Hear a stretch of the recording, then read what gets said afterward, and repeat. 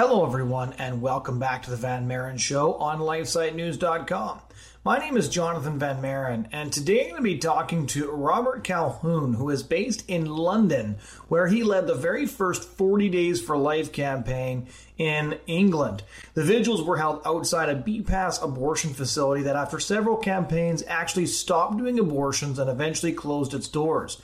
Robert now works full-time for 40 Days for Life, traveling the world, and he's helped them spread not only across the United Kingdom, but he's gone to over 30 different countries. He's coordinated efforts in nations as widespread as Australia, Croatia, New Zealand, Russia, and South Africa. So one of the reasons I wanted to talk to Robert is because, unlike most of us in the pro-life movement, he has a really broad experience of the pro-life movement on the international level. He's got stories from countries right around the world. And I do want to give one little update here before we get into the conversation. When Robert and I are talking about the state of abortion politics in the United Kingdom and Canada, and it's pretty terrible in both of those countries, he mentions that there's actually a bill coming up that would legalize abortion up until birth in the United Kingdom. Before this podcast aired, so after we recorded the interview, but before the podcast aired, I'm very, very pleased to announce that this failed. And in fact, the MP who had put forward this amendment to a crime bill withdrew it. So as of right now, the UK, while still permitting abortions up to 24 weeks, which is much later than most European countries, at least has not joined the shameful ranks of Canada and certain US states as permitting abortion all the way up until birth. So this is a huge victory. UK Right to Life released a press release describing how this unfolded. But when you hear Robert and I discussing this legislation to legalize abortion up until birth, you should take comfort in knowing that since the conversation was recorded, that has actually failed. So without further introduction from me, and on that positive note, here's my conversation with Robert Calhoun of International 40 Days for Life. All right, Robert, just to start off, maybe give our listeners a sense of how you ended up working full-time in the pro-life movement before we get to your international experiences and what it's been like to be a leader in a global movement to combat abortion. Yes, so I'm 38 years old at the moment. I've got 4 young children, and I became a Catholic when I was 21 years old, going back my last year of university at King's College London studying history. And I went to a talk by David Alton, who's a member of the House of Lords. He gave a pretty thorough talk about the battle on abortion in the Parliament for decades. He'd been involved. He showed graphic imagery of abortion during a talk at university I went to, and that really convicted my heart of that this was the social justice issue of our age. And from that point onwards at university, becoming a Catholic, I realized that the pro-life movement was something that God was calling to me to eventually. I tried my vocation shortly after becoming a Catholic at seminary for a couple of years. But after leaving, I spent a year in Canada working for Net Ministries, doing youth evangelization across Canada. And there I came across a group praying outside the Morgenthaler Abortion Centre in Ottawa in Canada. It's the first time I'd ever seen a group praying in public for an end to abortion. That was my first ever encounter with 40 Days for Life. And coming back to the United Kingdom after a year or two, giving talks in schools, I felt called that God was calling me to start an organisation praying outside abortion centres in the United Kingdom. So that was 2010. We first started 40 Days for Life in the United Kingdom, and it's been quite an adventure since that time, going all around the world to over 30 countries and getting a national movement up and running and seeing many, many babies saved in the UK at the very last moment before a woman goes for an abortion. So that's kind of a brief background to how I got involved in the pro-life movement. And things are really hotting up in the UK of going to extremes here, but it's a challenging time, but exciting nonetheless. Now, most of our listeners are going to know a lot about 40 Days for Life because we've had David B. Wright on the show before several times, I believe, talking about the genesis of that movement, how it started up in Texas and spread around the world.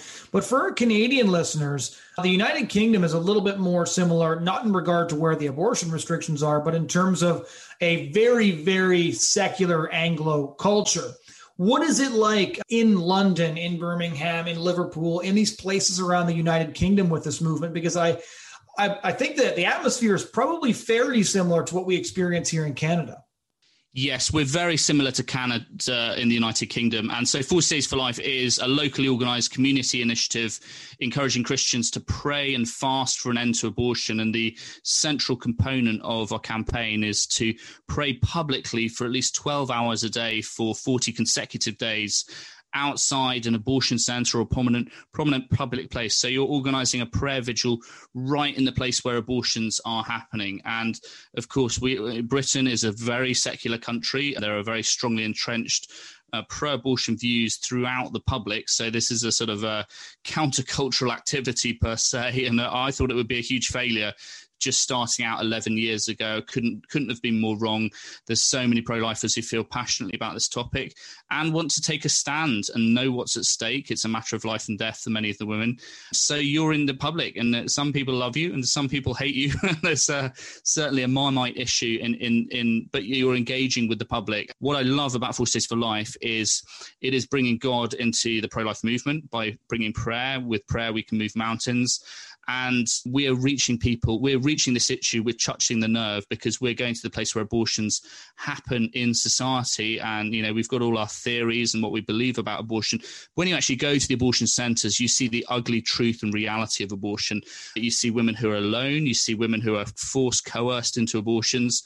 And you can reach, this is a mission and this is an apostolate. And the best pavement counsellors I've seen are the people who stand there and they know that they are there to evangelize everybody, every single person who's passing by in a grace-filled manner. And the words they've spoken to some of the mums who've been considering abortion, as if God was there in terms of reaching them with love, compassion, hope, being the last sign of hope before an abortion, the first sign of mercy after an abortion. And so this is why this campaign is so exciting. We can touch minds, reach hearts and minds. We can change opinion. We're reaching people where they're at, and we're bringing the love of God right to a very hopeless place. I can't think of more places in society that have less hope than an abortion centre, and we see the sober reality of what abortion entails right at the abortion centre. So that's what 40 Days for Life is. The UK, it's really secular. We've got a complete decriminalisation bill being debated on Monday here. They're trying to bring in buffer zones, banning public witness. That's already happened in 3 locations around the UK. So we've got similar buffer zones and what have you. But that's not what this mission is about. And we're about prayer. We're about reaching people, and we're about taking a public stand to pray for an end to abortion, which certainly works. And we've seen 7 abortion centres close in the UK where we've been. So it's been a huge success.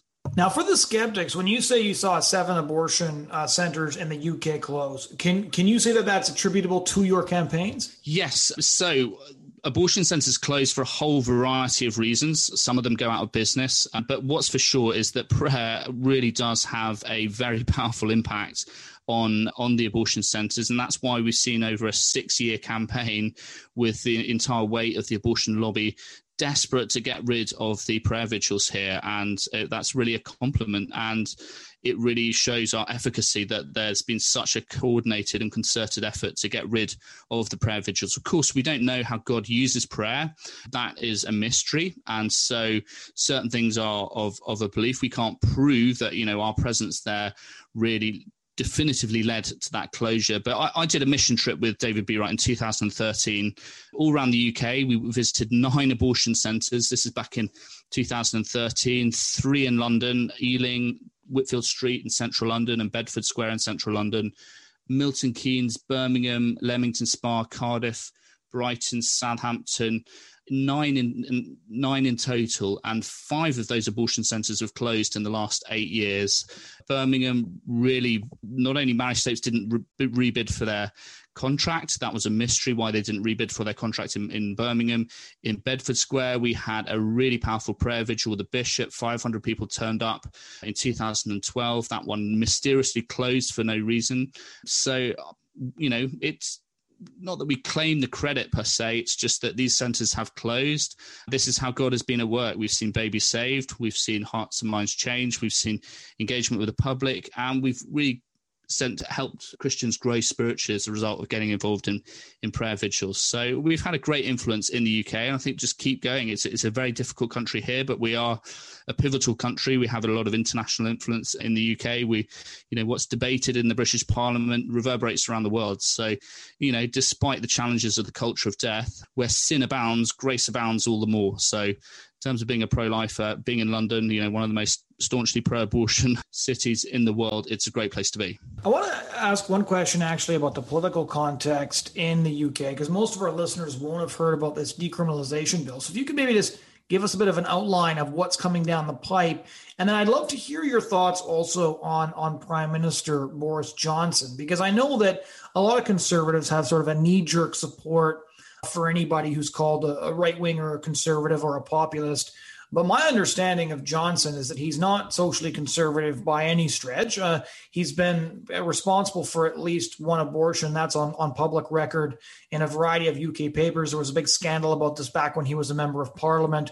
Would you say that he is neutral, a foe, or a friend of the pro-life movement? Well, Boris Johnson is certainly not a friend of the pro-life movement. I think, he's a politician and he's sort of voting one way, 1 week, another way the next week. He certainly helped with an abortion just recently. He got married in Westminster Cathedral just very recently. But this Conservative government really has, in this COVID time, brought in, some of the most extreme sort of totalitarian principles to this country. So Boris Johnson's certainly not a friend of the pro-life movement. I think he's had many affairs. He's on his third marriage as things stand, and he goes with the wind as a politician.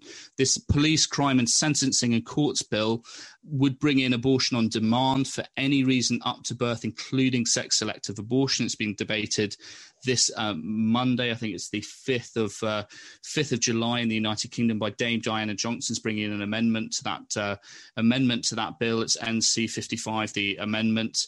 So basically, this is the most extreme kind of legislation you could possibly have. We're talking about abortion on demand for any reason up to birth, and this is the kind of lobby that the abortion lobby has in, totally reckless, just to the absolute extreme in the United Kingdom. And, we very much hope that this amendment will be struck down. The polling of Brits is that people don't want, complete extreme legislation, abortion on demand. We already had pills by post introduced in March 2020 as a response to COVID. This was through a double U-turn from Matt Hancock, who's the health secretary, now disgraced, brought in pills by post. That was one of the most radical amendments to the abortion bill 1967. It means that, you can post pills to women at home, that they can have an abortion at home. If you remember Unplanned, if you've seen Unplanned, seeing that tragedy of Abby Johnson having an abortion at home, this is the reality and worst case scenario of what abortion at home entails. But ultimately, the average person in the street, they're not looking for these extreme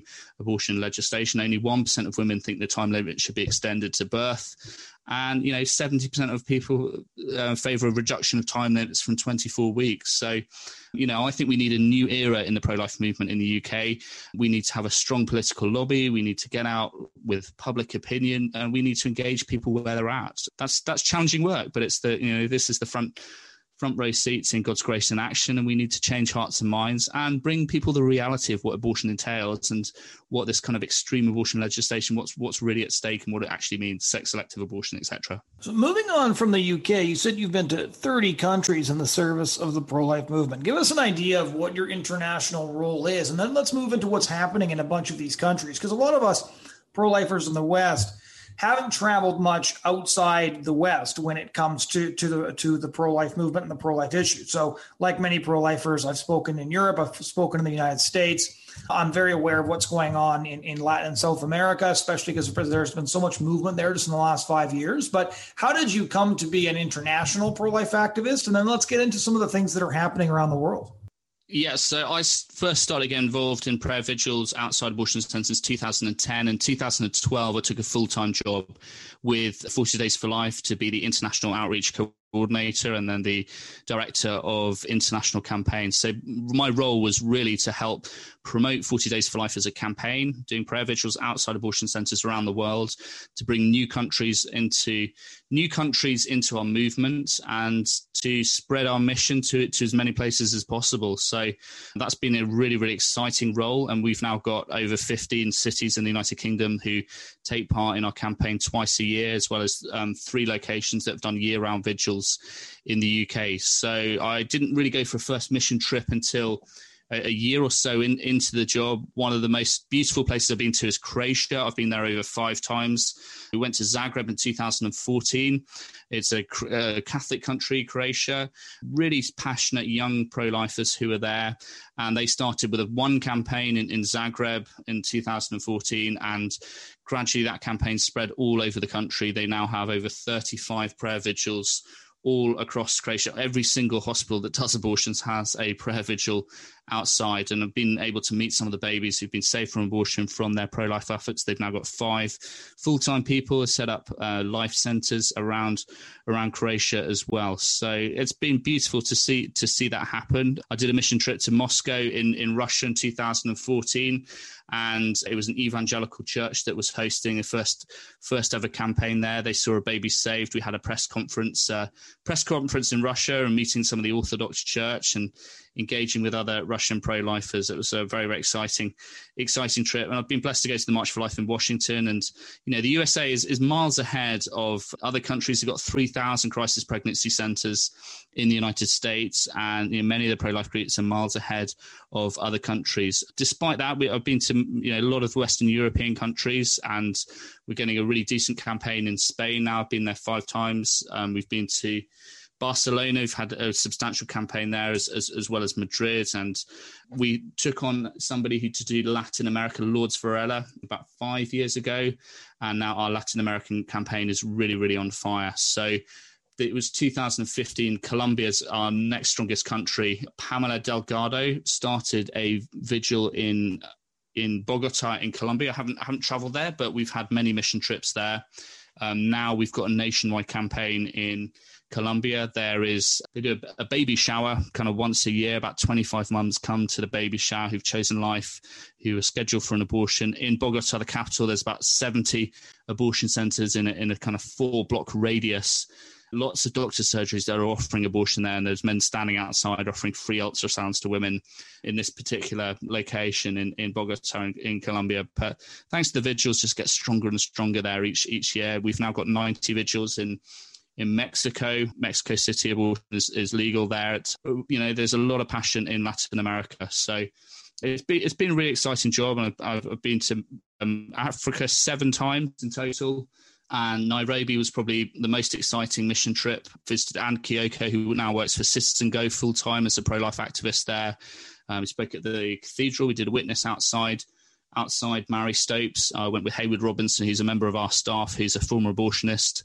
So it's pretty beautiful. Anne Kyoko is an abortion survivor, and Hayward Robinson is a former abortionist. And we were both all praying outside Mary Stopes in Nairobi in Kenya, which temporarily closed after Anne's campaign. And there was a kind of coach load of children that went into the Mary Stopes Abortion Centre for a sex education class while we were there. But through Anne's campaigning, she's really ruffled feathers in Nairobi. But we want to take pro-life activism to the next level. And what's happening now is we want to help. In America, 50 of the vigils have gone year-round now. So they're doing 365, which is a campaign to have a year-round presence. And we want to see many more countries, get stronger campaigns and then go year-round and then help people start organizations, fundraise. So I think the future is looking like helping pro-lifers go to the next level, start with a campaign, but then for that work especially hard with the super keen people to help them build organizations, build websites, fundraise, and go to that next level, and then have year-round witness outside the abortion centers. That's really where things are heading for our organization at the moment. What is the cultural response to pro-life activism in Africa? I did a little bit of traveling in Africa to 5 African countries a few years back.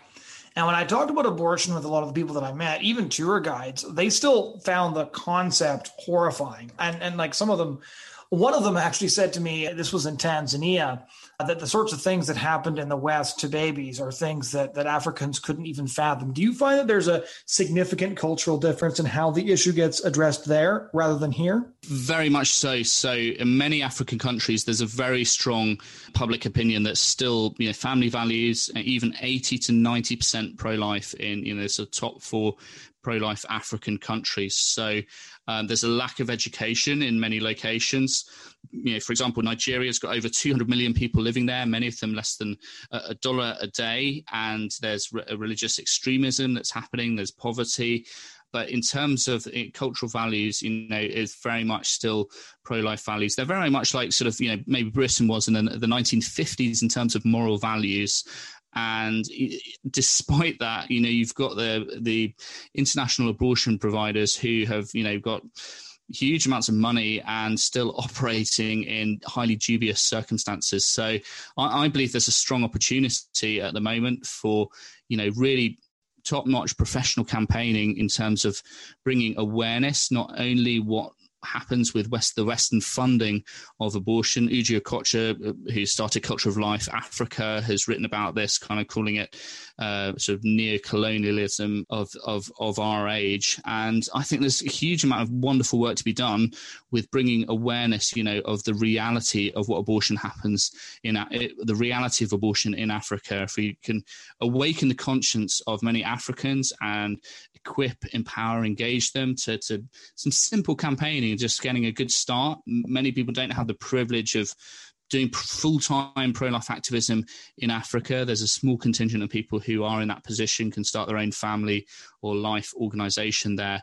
But I think there's so much good to be done. And once Westerners realise, in the UK and Canada, both funding abortions in Africa, are literally the UK taxpayers are funding abortions even in countries where they are illegal. And that's really akin to terrorism. And if even secular politicians really knew and understood kind of exactly where that money goes, and, it could go on maternal health care, it could go helping with education, hospitals, schools.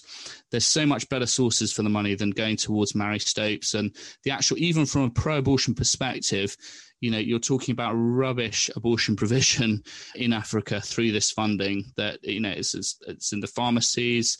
It's still not safe in any capacity at all. Women taking the pills at wrong times, and it's terrible provision of abortion. So we need to bring this to light, and we need to enlighten the conscience of pro-lifers in Africa, and also show, Western secular politicians the reality of abortion in Africa. And that's a huge task. And Uju Okocha is doing an amazing job on that. And I think that's where we need to go to the next level and have comprehensive nationwide campaigns in a lot of African countries. Can you share any stories about successes from your trips to Africa? Yes. So we had a conference in Lagos, 2018. We had about 300 people there, and it helped women in a crisis pregnancy during that conference. And I've been to Nigeria 3 times. We did another conference in Abuja, and I went to Abuja. We had a conference in the cathedral.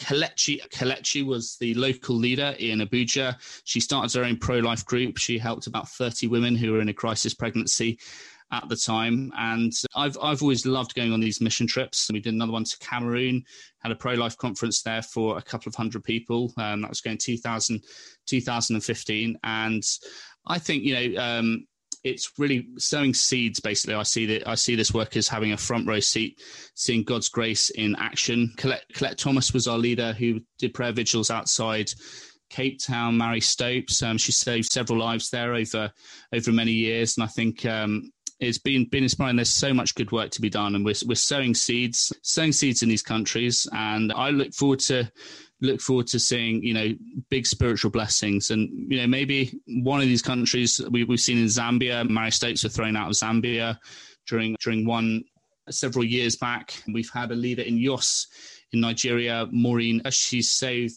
every campaign that she does. She works she's at a university there.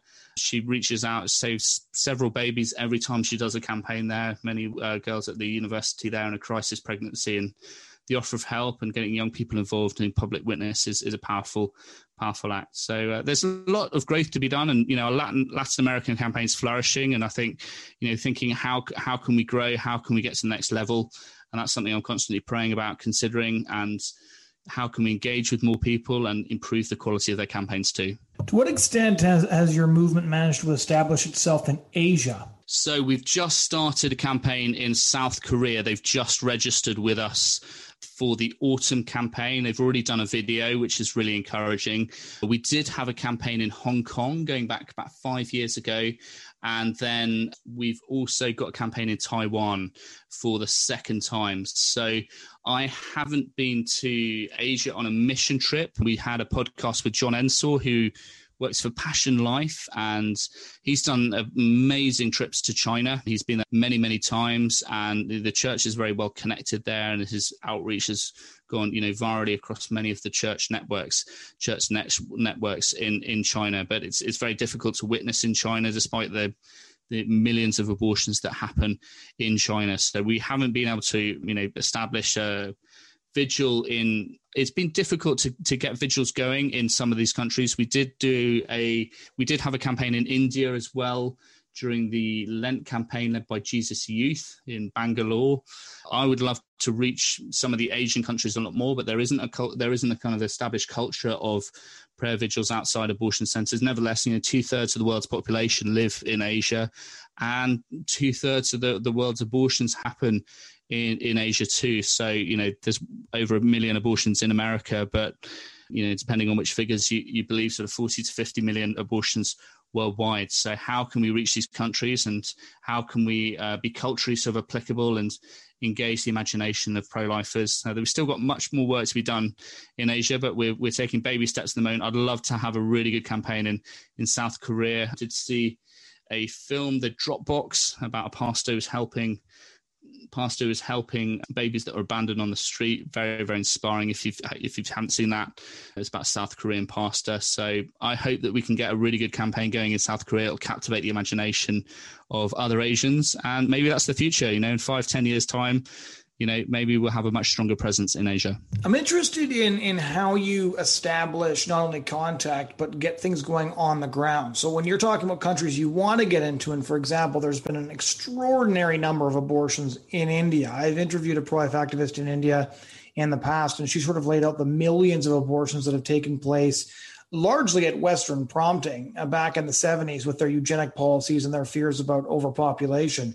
So when you're looking at countries that you want to establish yourself in, what's the process for going from we would like pro-life prayer vigils, pro-life work to happen in this country, to actually putting boots on the ground and creating the infrastructure to make it last? So basically, our campaigns rise and fall on the quality of the local leader, and often it's churches that can help with an introduction to a country. And I think it's a personal touch is very important, and networking with other pro-life organizations.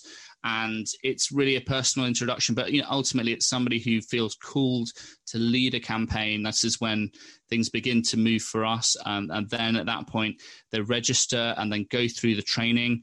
And it's, if we have somebody who can really bring a local campaign, they've got to have, first of all, the commitment, the passion, the drive. About 30% of our leaders many of them are post-abortive in the United States. Sometimes we've seen that dynamic internationally. Somebody who's either been personally affected by abortion or has knowledge of the importance of this topic and a strong passion, a real desire to do something about it. And it's it's not an easy commitment to make, to say, right, I'm going to be the leader and I'm going to lead this effort. We're going to have 500 hours of public prayer, and we need a team. We need to get everybody together. That's a big commitment to make. And, some people have got strong family commitments. They're busy with work. Sometimes it's young people, university students. Sometimes it's people who've retired, who've got more time on their hands. I was just down in Brighton in the UK, and it's a retired leader who's there. We had a party to celebrate the abortion centre closing there just a few days ago. And he's retired. He's got a little bit more time on his hands. And it's just amazing to see this abortion centre close. And it's now, the contract's gone to Mary Stopes for his area in Brighton, but amazing to see the BPAS close there. So what we need is people, first of all, they've got to have the passion, the enthusiasm, they've got to know this topic, and secondly, they've got to have the desire to do something about it. And we have leaders from all walks of life. We have people who are retired sort of army generals in the US. We have university students who are getting involved with pro-life activities for the first time. We have mothers, we have post-abortive men and women who are leaders. And so we have people from all walks of life. And it doesn't matter kind of where you are in your pro-life sort of journey, but our leaders are absolute heroes, and many of them have taken a lot of sacrifice, dedication, commitment to be able to do this. So somebody's got to put their hand up. And at that point, we've had a lot of Zoom calls in the last 12 months with international leaders, and it's a personal invitation. And what's beautiful is when we get somebody who has the ability and the capacity to start a national movement, who has that kind of competence to start a national movement. And that's when things get really exciting, where they can recruit other cities in the country to makes life easier and exciting with the opportunities for scaling and growth. If you wanted to encourage people, I know a lot of people listening have never been outside an abortion center. There are others who have been outside abortion centers and never seen anything really exceptional take place. I know that you have many, many stories. David B. Wright shared some of his experiences when he was on the show.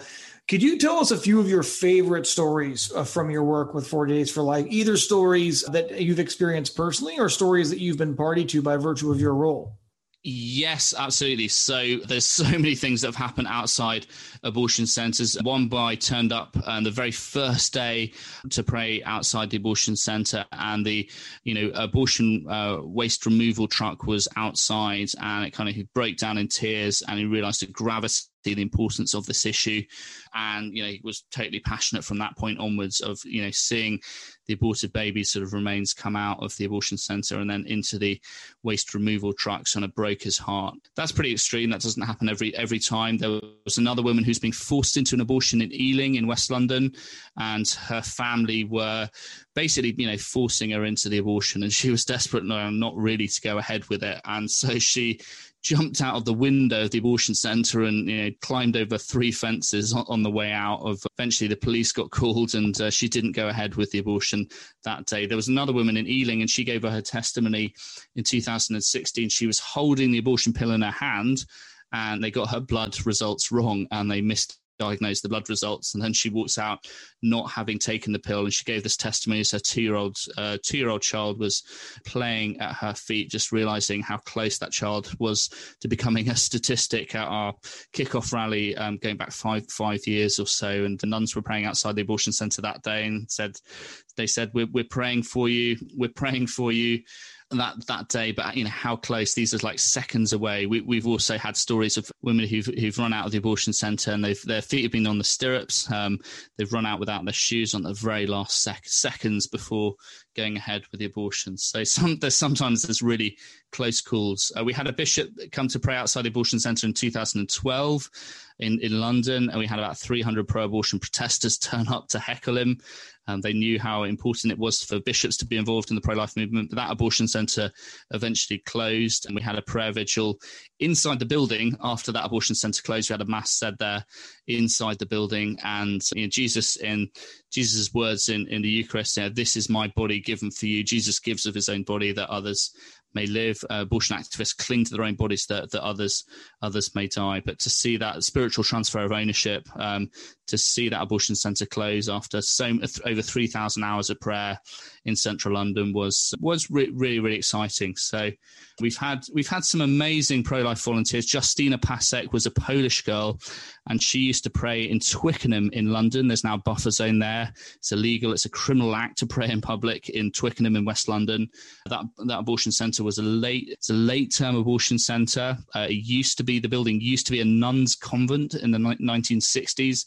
There was a chapel there. They said mass in the building, and now that building's a late-term abortion centre. But she worked there for 5 years, full-time outside that centre, offering help, and every week 1 or 2 women would change their minds. Cumulatively, she's probably saved more lives than anybody else in the country, maybe 500 lives over 5 years or so. Very, very hard work.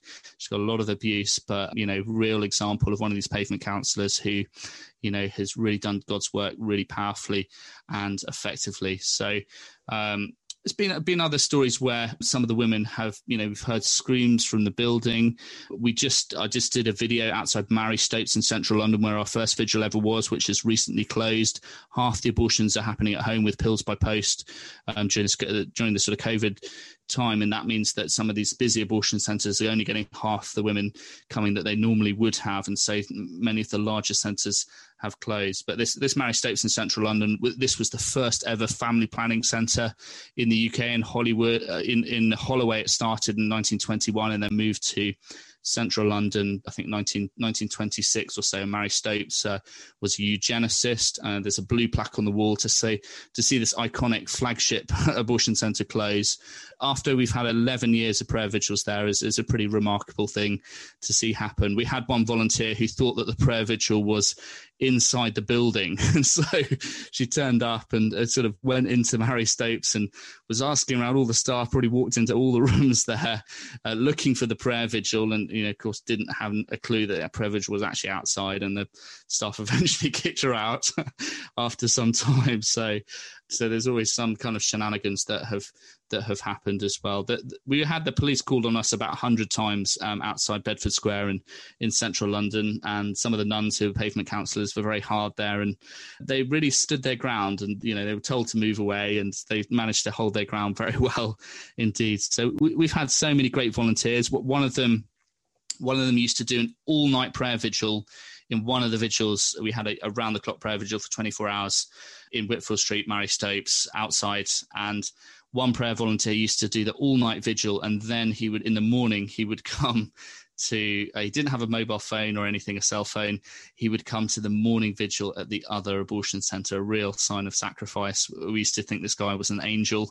We couldn't get hold of him, but he would just pitch up just at the right time when we needed somebody. It was a truly remarkable sacrifice. So there's hundreds of stories I could go on for hours, but that just gives some of the inkling of We had a teacher once who came to the vigil, and he prayed for an hour, and he went back to his school and prayed, God, how can I serve the pro-life movement? And he realised he could give a pro-life testimony to 500 pupils at school.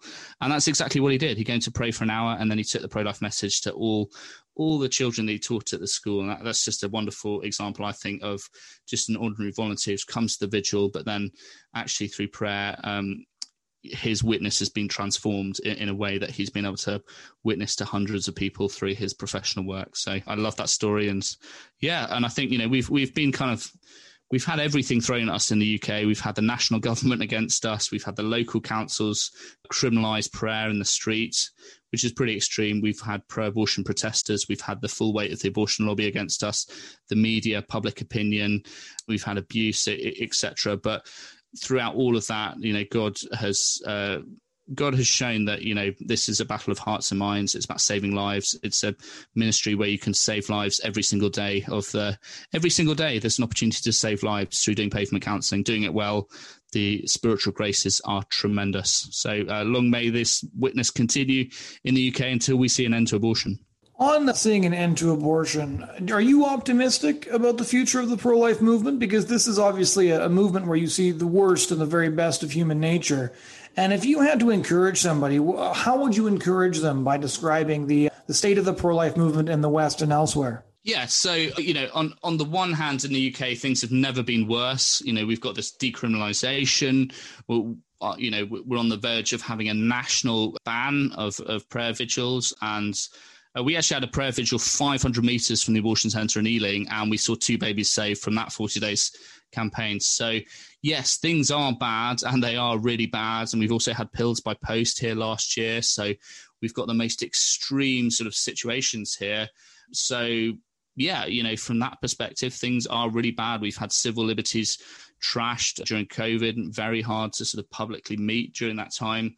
Things are really bad. I wouldn't sort of downplay that in any capacity whatsoever. But you think about China, 23 million abortions a year there. It's just kind of, the scale is unfathomable.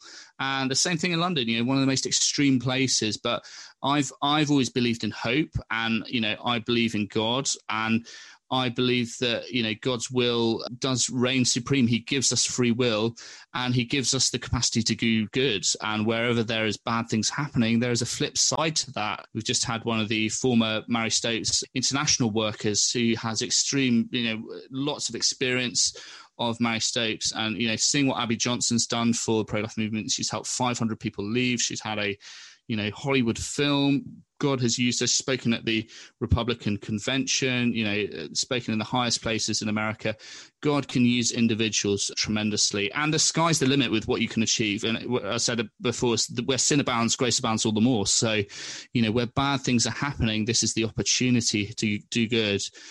What we need to form is leaders, people who are passionate, enthusiastic, and also have a vision. We didn't have a March for Life here even kind of 6-7 years ago. We've now got an established March for Life in the UK, and that's through tremendous leaders coming forwards and seeing that opportunity. So no matter how bad things get, and I think it's easy for people to get prone to discouragement, which often from the devil, of just saying, oh, this is a hopeless situation. But, having had a prayer vigil for so long in a hopeless place, there's so much hope that can be instilled in that. St. John of the Cross says, where there is no love, put love and draw love out of that situation. So that's really how I see the situation is if there's no hope, you've got to change the situation, and that's the spiritual transfer of ownership that we're looking for. And this is how God is at work in the pro-life movement. He's reaching one person at a time. And you can look at the bigger picture and say that's totally hopeless. But, it's the one person who goes to a proven healing program and hearing these grace-filled stories of people who've gone to the post-abortion retreats, had dramatic healing from those experiences. That's one person at a time. We're getting a tiny trickle of people go to Rachel's Vineyard here in the UK. But, what if that ministry turns into a stream, and then a river, and then, I think this work is the analogy a friend of mine uses is using a pickaxe, and you're pickaxing against a frozen lake and nothing is happening, and you're doing it for years and years and still nothing's happening. And then suddenly a tiny crack appears, and then more cracks appear.